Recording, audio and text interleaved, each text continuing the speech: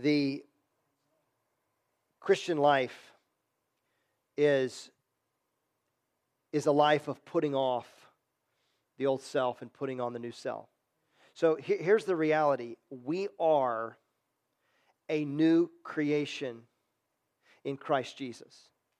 So this morning, if you are a person who has put your faith in a crucified and risen Savior Jesus, if you've turned away from your rebellion against God and you've turned in faith to Jesus Christ, the Bible says, Paul says, 2 Corinthians chapter 5, verse 17, if anyone is in Christ, he is a new creation.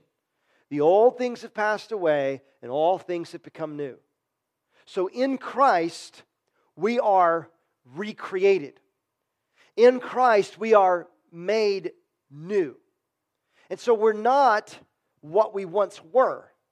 We have a new identity in Christ. And the way Paul speaks of it here, the contrast he gives to us is this contrast between the old self and the new self. The old self and the new self. And we see this elsewhere. We see it also in Colossians chapter 3, where Paul again talks about the old self and the new self. So we are not the old self anymore. We are the new self, and that is because of what Christ has done in us. It is because of the grace of God in our lives. So Paul can say it like this in Galatians chapter 2, verse 20. He can say, I have been crucified with Christ, and I no longer live, but Christ lives in me. So Paul can speak of having been crucified with Christ, and he no longer lives, but Christ lives in him. And Paul can speak of being a new creation in Christ, old passing away, the new, everything becoming new. And here he can speak of the old self and the new self. So we are created brand new in Christ. But here's the problem. We don't always act like the new selves that we are. We don't always act like who we are. Sometimes, even though we've been created new in Christ, sometimes we put on the old self. Sometimes we put on the vices that characterized our life before we came to Jesus. Sometimes we put on the sinful things that we shouldn't put on. Do you ever do that? Does that ever happen? Right? Sometimes we think things we shouldn't think, or we speak words that we shouldn't speak, or we act in ways that we shouldn't act. So we are new creations in Christ, and yet sometimes we give ourselves over to sinful practices. And so even though we have a new identity in Christ, even though we are in Christ, we have to be careful that we don't practice those practices that were associated with our old selves. Now, I want you to turn with me, if you've got a Bible, to Colossians 3, because I just want you to see the similarity between what we just read and Colossians 3, because in Colossians 3, he says at verse 1, if then you have been raised with Christ, seek the things that are above, where Christ is seated at the right hand of God. So if we have been raised to new life in Christ, then we should be seeking the things that are above, because that's where Christ is, at the right hand of God. Verse 2, set your minds on things that are above, not on things that are on earth. Now, that's important. And I actually saw on Monday morning, my son was about to go into surgery, and I saw on the armband, I think it was the nurse that worked with the anesthesiologist, on her armband, Colossians 3:2. I was like, yeah, it's a great verse, right? I mean, it's like your son's about to be taken into surgery to have his arm repaired, and Colossians 3:2 says, set your minds on things that are above, not on things that are on the earth. Now, if you're saying, well, what happened to your son? Sunday night last week, we were playing basketball in our gym here, and he fell and he fractured his humerus just above the elbow, and it was bad enough that he needed to have surgery. So my wife and I were with him in Orlando on Monday morning. He had surgery. He has 4 screws in his arm now. So if you see my son, and you say, well, what happened to your son? What happened to Pastor Luke's son? Well, that's what happened to him. Well, to make matters worse, on Thursday, Halloween, the day of our fall festival, my wife contacts me, tells me our son Noah has fallen off a scooter and he's hurt himself. She takes him to get checked out. Turns out he has fractured his radius around the wrist area. It's like, kids, what are we doing here? So our son Andrew, our youngest son, we've got to go get some bubble wrap and just like wrap the kid up and put him under some kind of protective watch. I don't know. In fact, he wanted to go out and play yesterday, and I'm like, listen, no fun for you, man. Now, of course, I let him go out and play, but it's like, that's enough's enough, right? So, it's definitely not time to schedule the family pictures, right? Not a good time for family pictures. So if you see my kids, that's what's going on with my kids. All right, so back on to Colossians 2. So set your minds on things that are above, not on things that are on this earth, for you have died. See that? Look at verse 3. For you have died. And your life is hidden with Christ in God. When Christ, who is your life, appears, then you also will appear with him in glory. Now look at this. Verse 5, he says, put to death, therefore, what is earthly in you. And then he describes what's earthly in you. Put to death what's earthly in you. Verse 8, he says, but now you must put them all away. Right? So he says, put to death the earthly things in you. Verse 8, he says, put them all away. And he describes what we're to put away. Verse 9, he says, do not lie to one another, seeing that you have put off the old self with its practices and have put on the new self. So you've put off the old self, you've put on the new self. Look at verse 12. He says, put on then. Right? So he tells us what to put off. Now he tells us what to put on. Put on then. And there's these wonderful virtues we're to put on. And then in verse 14 he says, and above all these put on love. So we put off the vices that characterized our pre-salvation life, our life before we believed in Jesus, and we put on the virtues that are characteristic of who we are in Christ. So rather than being liars, we are truth tellers.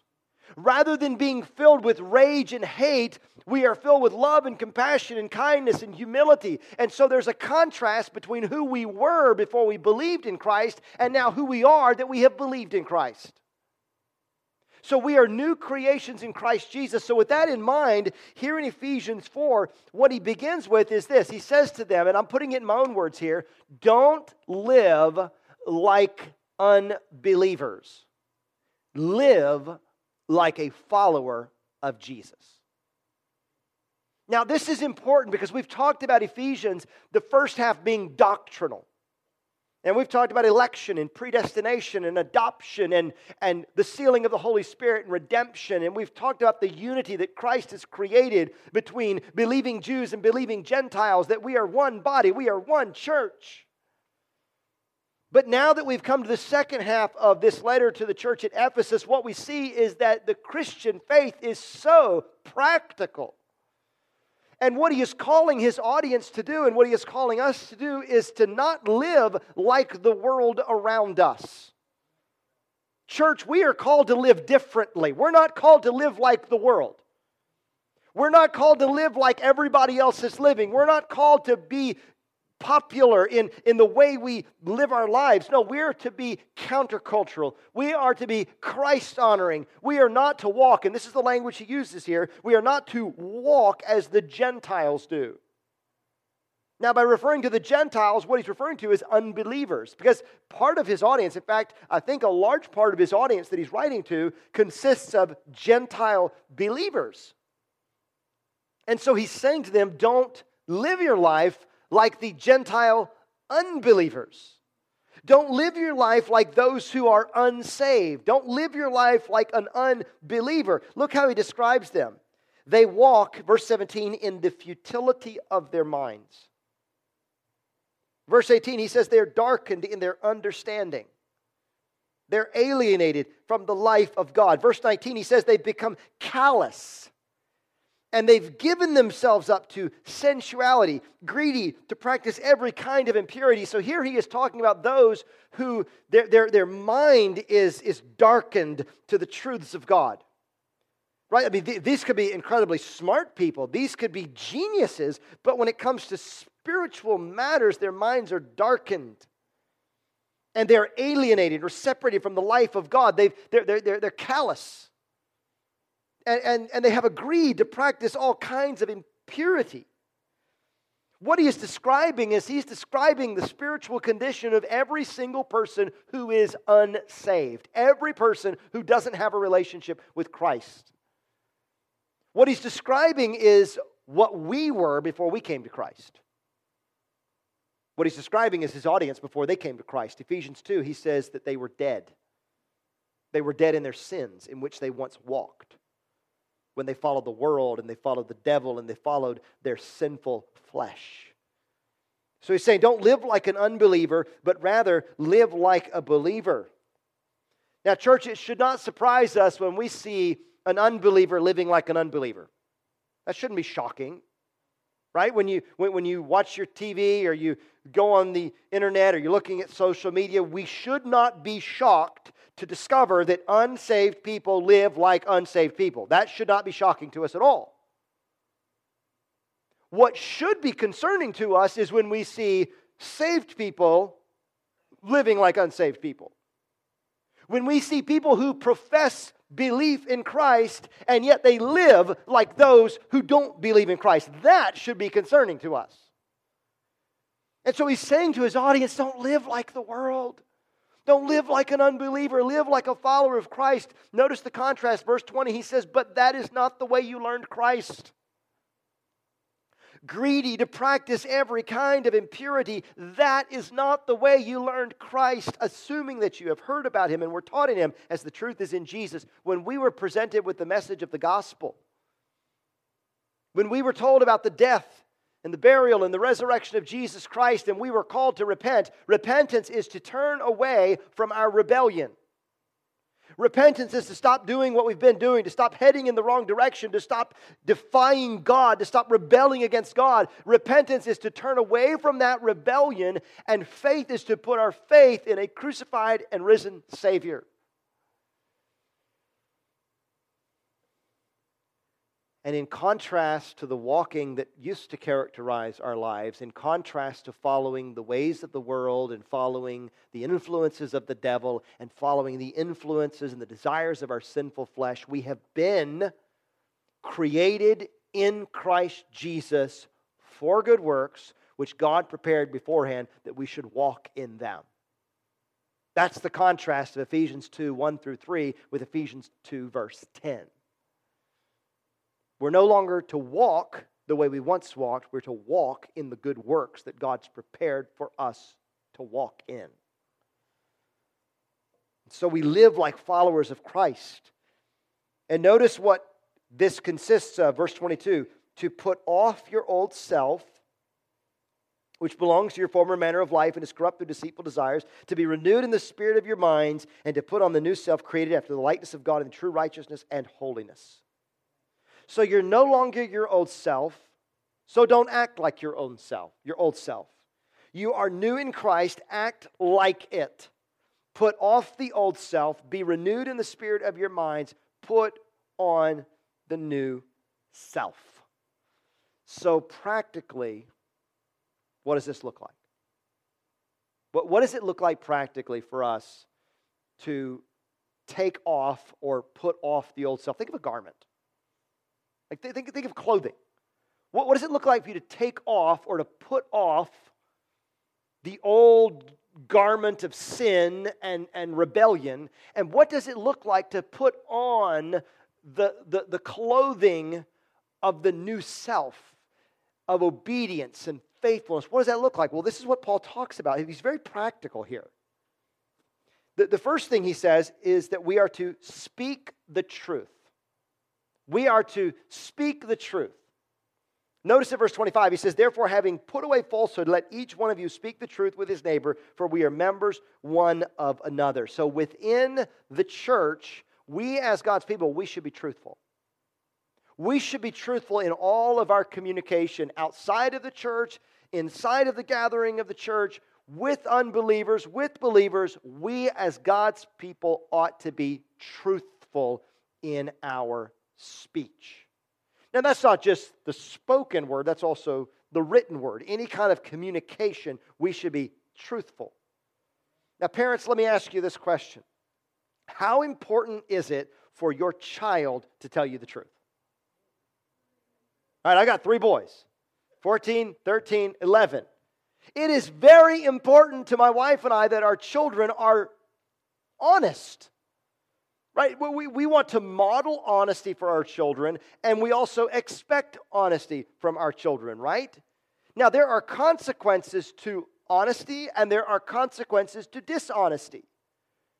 And the consequences to honesty are good consequences, because if you discover that over time your child is honest, then the consequence of honesty is you can trust your child.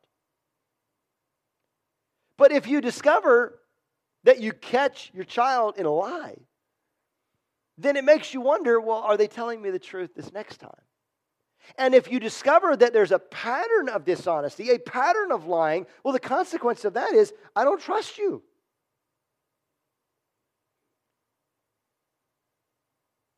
You ever caught your spouse lying to you? Does that help your marriage or hurt your marriage? Does that make you feel good about your spouse, or does that make you have some not very good thoughts about your spouse? Honesty and truth-telling is important in parenting. It's important in marriage, and it's important in all of our relationships, and specifically in what Paul is talking about here, it's important in the life of the church. That we be honest in all of our communication. Notice how he says this. He says, having put away falsehood. Falsehood was a part of the old self. He says, having put away falsehood, let each one of you speak the truth with his neighbor, for we are members one of another. So specifically, what he's talking about is speaking the truth to those within our spiritual family, within the church. Specifically, he's talking about that because he says we're members one of another. We are one body in Christ. Remember that? That's the metaphor that Paul uses. He says we are one body in Christ, and individually, we are members of that body. Look at 1 Corinthians chapter 12. Look at Romans chapter 12. We are one body in Christ. Individually, we're members of the body of Christ. We are members one of another. We should be honest with each other. We should tell the truth to each other. We should never have to wonder, I wonder if my spiritual brother or my spiritual sister, I wonder if my fellow believer is being honest with me. Truthful. The second thing he talks about is this: be careful with anger and deal with it quickly. Notice verse 26 and 27. He says, be angry and do not sin. Do not let the sun go down on your anger, and give no opportunity to the devil. So when he says be angry and do not sin, I think Paul is clear that not all anger is bad anger. There are some things that we should be angry about. Right? We should be angry about gross injustices. We should be angry about evil. Right? We shouldn't just sit back and be indifferent to it and say, oh, well, no big deal. I mean, there's certain things that should cause us to have some righteous anger. But the truth is, the things that often make us angry, the things that often bring up angry thoughts and angry feelings within us are not injustices in the world or evil. It's because somebody has, in some way, done something we didn't like. Right? Maybe they said something we didn't like, or maybe they did something we didn't like. You know, we were just going down the road and we were just minding our own business and we were driving all safe and somebody cut us off. We got mad and our hands started going crazy and some bad words shot out of our mouth. You know, or maybe we were just calmly waiting in line and somebody decided, hey, I'm just going to cut right in here. Or something else. You know, we just perceive that something's just not fair. You know, something's not right. This person shouldn't have spoken in that way, or this person shouldn't have done what they did, or whatever. And we get upset, and we get angry, and we get mad. Does that ever happen? Be angry and do not sin. So we got to be careful about our anger. Right? We got to make sure that we're appropriately angry if we're going to be angry about something, but there's plenty of things that we're inappropriately angry about. Oftentimes our anger would fall into the classification of sin. So he says, be angry and do not sin. But he also says this, do not let the sun go down on your anger. So in other words, deal with it quickly. Don't hold on to it. Right? Somebody at work said something that upset you. Right? Somebody, let's bring it into the church. Somebody in your small group said something that upset you. Right? You're angry about it. You're not happy. And so you go to bed tonight and you go to bed angry. And you wake up tomorrow and you're still thinking about it. And you're still seething about it. And it's just festering in your soul. And you just hang on to it. And you hang on it for day after day and day. And you hang on to it for weeks. And you hang on to it for months. No, Paul says, don't let the sun go down on your anger. You got to deal with it quickly. And then he says this, do not or give no opportunity to the devil. When we hold on to anger and we allow anger to fester in our soul and we do not deal with anger appropriately, it gives the devil opportunity to influence us. It gives the evil one an open door into our lives because unresolved anger is sin. Holding on to anger and letting it fester in your soul gives the devil an opportunity. And anger is addressed elsewhere in the Scripture. In fact, Galatians 5, Paul talks about the works of the flesh, and he gives this list of the works of the flesh, and one of these works of the flesh that he mentions are fits of anger. In Colossians 3, which we looked at a few moments ago, in Colossians 3, he talks about what we need to put away, and one of the things that he lists that we need to put away, anger. James chapter 1 says that everyone must be quick to hear, slow to speak, slow to anger. And he says the reason for this is that the anger of man does not produce the righteousness of God. So be careful with your anger, deal with it quickly. Third thing, work hard and share. Notice verse 28. Now some of you may say, well, I don't have any problems with this one. Verse 28, it says, let the thief no longer steal, but rather let him labor doing honest work with his own hands so that he may have something to share with anyone in need. So here he's addressing thieves and he's saying, look, don't steal anymore. Instead of stealing, instead of taking what doesn't belong to you, work hard with your own hands, do honest work so that not only you can meet your needs, I mean, obviously working hard is how we meet our needs. You meet your own needs, but also you'll have something that you can share with others who have needs. Right? So don't steal. Don't take, work hard, be honest, labor, so that not only your needs are met, but also you have something you can share with others who have a need. The fourth thing he mentions is to be edifying in our speech. Look at verse 29. He says, let no corrupting talk come out of your mouths, but only such as good for building up as it fits the occasion, that it may give grace to those who hear. So here he's saying, look, don't let any corrupting things come out of your mouth, but rather that which is building up, that which encourages, that which edifies. And I really think we need to consider not just the words we speak, but the words we write. You know that email that you composed when you were angry? You ever written an email when you were angry? And you fired that thing off and you can't get it back. A 24-hour rule is a good thing to have, right? 24-hour rule. Because I'm pretty sure, and I know I speak from personal experience, what is so frustrating to you in that moment, if you give it 24 hours, it's not going to look the same. It's not going to be the same. Right? So think about those emails. Think about those text messages. It's so simple, man. You just grab that device and you can fire off a message in a matter of seconds. Or that tweet. Or that social post.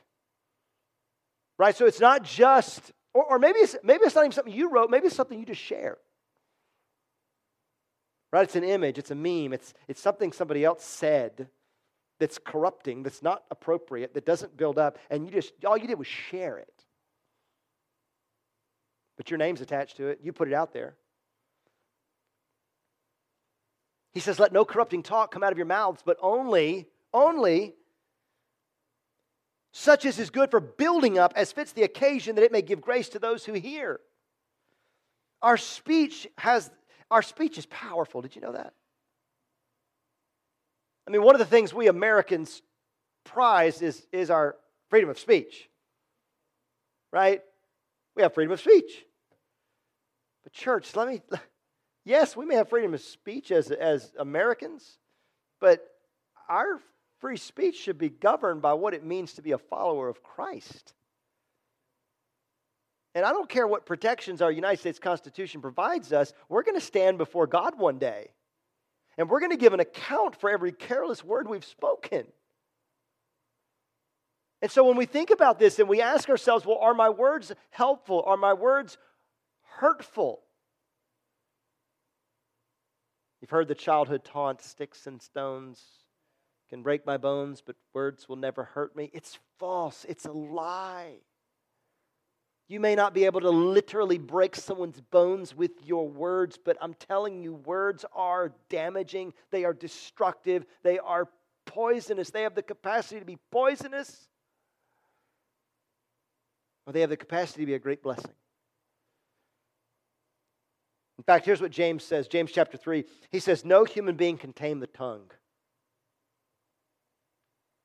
It's a restless evil full of deadly poison. With it we bless our Lord and Father. We sing our songs. And with it we curse people who are made in the likeness of God.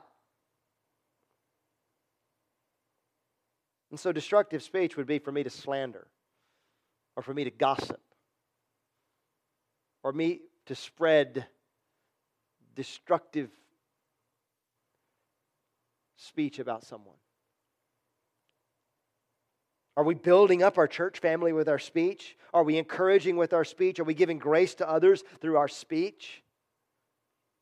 I mean, think about that. He says this. He says, so that it may give grace to those who hear. Is your speech giving grace to those who hear it? Are they being benefited through your speech? Or are they being harmed? The fifth thing is this: don't grieve the Holy Spirit. Verse 30, notice he says this, and do not grieve the Holy Spirit of God by whom you were sealed for the day of redemption. Now in chapter 1, he talked about the fact that we were sealed by the Holy Spirit. So the Holy Spirit marks us out as belonging to God. The Holy Spirit is the guarantee in our lives that as we've enjoyed the spiritual blessing of salvation, there's more blessing to come. Right? God who began a good work in us is going to take it to completion, or is going to bring it to completion at the day of Christ Jesus. So God who began a good work in us is going to finish that good work in us. The Holy Spirit is a deposit or a guarantee of that reality. The Holy Spirit marks us out as being God's own children. And he says, don't grieve the Holy Spirit of God by whom you were sealed for the day of redemption. When we use destructive speech, we are grieving the Holy Spirit of God. When we are sinfully angry and we allow that sinful anger to fester in our soul and to rot our soul, we are grieving the Holy Spirit of God. When we put on the old self and we take back those vices of the old manner of life and we put them back on and we begin to walk in the old self, we are grieving the Holy Spirit of God. The sixth thing I want to mention here, verse 31, he talks about putting away vices. Look, he says, let all bitterness, wrath, anger, clamor, slander be put away from you along with all malice. These are bad things. These are vices. These are things we should not be putting on. In fact, we're to be putting them away. Bitterness, wrath, anger, clamor, slander, malice. Put them far, far away.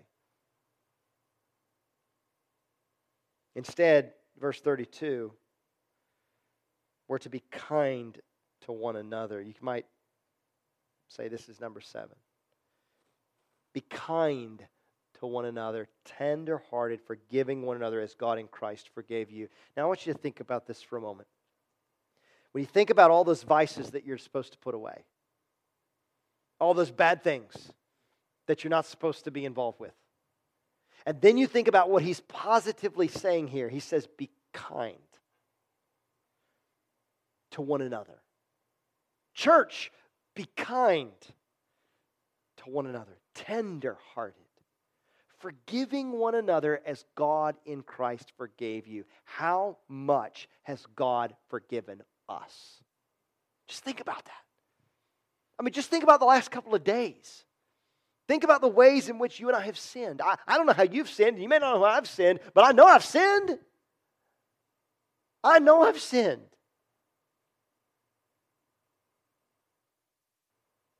I've done things I shouldn't have done. And I've spoken words that I shouldn't have spoken.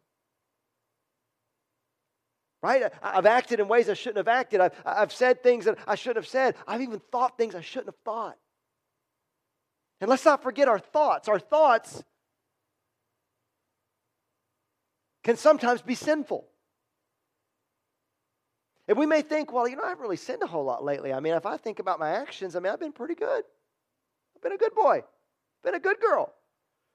But go beyond just what you've done. Go beyond just what you've said. Think about what you have thought in your mind. I'll give you an example. Jesus is talking about adultery. And in the Sermon on the Mount, Matthew 5, he has a series of, you have heard that it was said, but I say to you. Well, he brings up the topic of adultery. He says, you've heard that it was said, and he talks about adultery. But then he says this, but I say to you, if anyone looks at a woman with lustful intent, he has already committed adultery with her in his heart. Now, men, you and I might be able to say, I haven't been sexually involved with someone else's spouse. But by the standard Jesus is applying, are you innocent? I mean, come on. How many of us in our minds have gone places we should have never gone? You see, the example that Jesus gives is the example that says what happens in your mind matters, because think about it. Those actions start somewhere. Right? Where does the sin begin? It begins in your heart. It begins in your interior. It begins in your inner being. And so it's not just the actions that we take. It's not just the words that we speak. It's also the thoughts that we think. I mean, we may be thinking all kinds of vile thoughts. We may be thinking all kinds of angry thoughts. We may have rage in our mind. So let me ask you again. How much has God forgiven you? How much sin has God forgiven in your life? I can't even begin to number the amount of sin that God has forgiven in my life. I can't even begin to put a number on how many inappropriate thoughts, inappropriate words, inappropriate actions that God has forgiven me. I can't even begin to number it. How much sin has God forgiven? And our sin has consequences. I mean, it starts all the way back in Genesis, right? Adam and Eve. It's perfect. Right? They're in the Garden of Eden. Can you imagine how incredible that place must have been? They're in the Garden of Eden. I mean, this is an unfallen world. It's beautiful. It's incredible. It's pristine. It's perfect. God says, I don't want you to eat from that tree. The garden's yours. Don't eat from the tree of the knowledge of good and evil. And when they did, their eyes were opened. They saw that they were naked. When God came looking for them, they hid. When God confronted them about their sin, they were cast out of that garden. And the world was now fallen. And if you follow the biblical narrative, if you follow the story of the Bible, you see the devastating consequences of sin. You see the devastating result of sin, and our sin has a devastating result. Our sin has deadly consequences. Our sin deserves punishment. That's why Jesus died on a cross. Jesus took the punishment that I deserved. He took the punishment that you deserved. He took the wrath of God upon himself against our sin. Jesus died for our sins. He was our substitute. He was a sacrifice, and he died the death we should have died. How much has God forgiven you? How much has God shown His love to you? So let me read this, or let me quote this to you again. Be kind to one another, tender-hearted, forgiving one another as God in Christ forgave you. What's the standard? God in Christ who forgave you. There is no place for harboring unforgiveness among the people of God.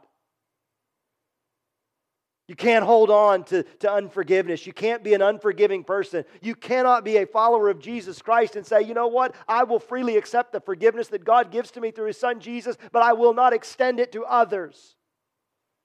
It doesn't work like that. The disciples asked Jesus to teach them to pray. And you know how Jesus taught His disciples to pray? It's what we call the Lord's Prayer. And in the Lord's Prayer, it says, forgive us our debts as we forgive our debtors.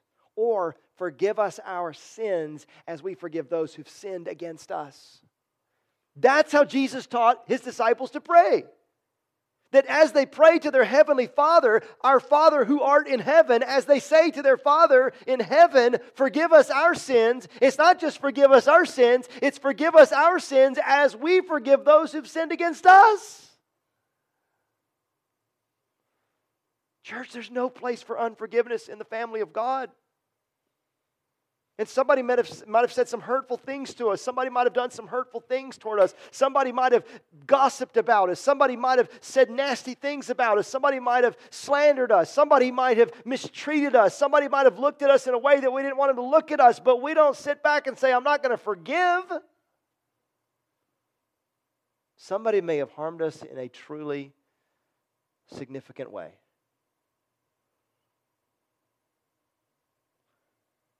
But when we consider how much God has forgiven us in Christ, there's no way we can say that we won't forgive. To put on the new self is to extend forgiveness. We got to move here. The ninth thing, or the eighth thing, I don't know, I'm off count. Imitate God. Notice chapter 5, verse 1, he says, therefore be imitators of God as beloved children. Imitators of God, we are to reflect the character of God. You know, I've told my children, as I've tried to parent them, as I've tried to shepherd them in the right way, that when they act badly, they are reflecting on their parents. But even more so, they're reflecting on their Heavenly Father. Right? My wife and I want our children to act with respect, and we want them to act properly. We know they're not perfect. We're not perfect. I'm not perfect. But we want them to act in the right way, because they're not only reflecting on us, but they're ultimately reflecting on our Father in heaven. We are God's children. And as God's children, we should reflect the character of our Heavenly Father. Our Heavenly Father is merciful. We too are to be merciful. Our Father in heaven is holy. We are to live lives of holiness. Our Father in heaven is loving. We are to be loving. Be imitators of God as beloved children. We should imitate the character of God. We should reflect His character in our actions, in our attitude, in our everything. And then finally he says, and walk in love as Christ loved us and gave Himself up for us, a fragrant offering and sacrifice to God. So rather than walking in the way of the unbeliever, in the way of the Gentile, we are to walk in love. We're to walk in love. Jesus was asked, what's the greatest commandment? He says, love the Lord your God with all of your heart, with all of your soul, with all of your mind, with all of your strength. And then he said, the second is like it, love your neighbor as yourself. Love God, love people. Pretty simple. Simple to say, maybe not so simple to do. Love God, love people. In the Sermon on the Mount, Jesus says, you've heard that it was said, love your neighbor, hate your enemy, but I say to you, love your enemies and pray for those who persecute you. Okay, that gets harder, doesn't it? Love God, love people. Love people isn't some people. Love people is all people. And loving people includes your enemies. But then Jesus also says in John 13, He says, a new commandment I give to you, that you love one another. As I have loved you, so you are to love one another. By this all people will know that you're my disciples, if you have love for one another. He's talking to His disciples. He's telling His disciples to love one another. We love people. We love our enemies. We love disciples. We love followers of Jesus. Church family, we love each other. Love is action. Love is a verb. We do it. We go after it. We live it. We practice it. The faith is to be practiced. Right? The doctrines of election and predestination, the doctrine of adoption, the doctrine of the sealing of the Holy Spirit, and all the glorious doctrines that we discover in the Scripture. This isn't just theoretical stuff here. It has everything to do with how we live our lives. We're to be truth tellers. We're to be people who control our anger and deal with it rightly. We're to be people who love and show compassion and are kind and are tender-hearted. We're to be people who work hard and share. You see, he's talking about practical day in, day out stuff of life. We've got to take off the old self, put off the old self, and put on the new self. And church family, in the same way that you and I have to get dressed every day, you and I make a decision every day how we're going to get dressed. Are we going to dress with these vices, or are we going to dress with the virtues? Are we going to put on the old self today? Or are we going to put on the new self today? Now, I can't do this, and you can't do this without God's help. We need God to help us. And we need to cry out to God and say, God, help me to be the new person you've made me to be. Help me to live like who I am in Christ. And so, church, let's put on the new self. Not just today, but every day.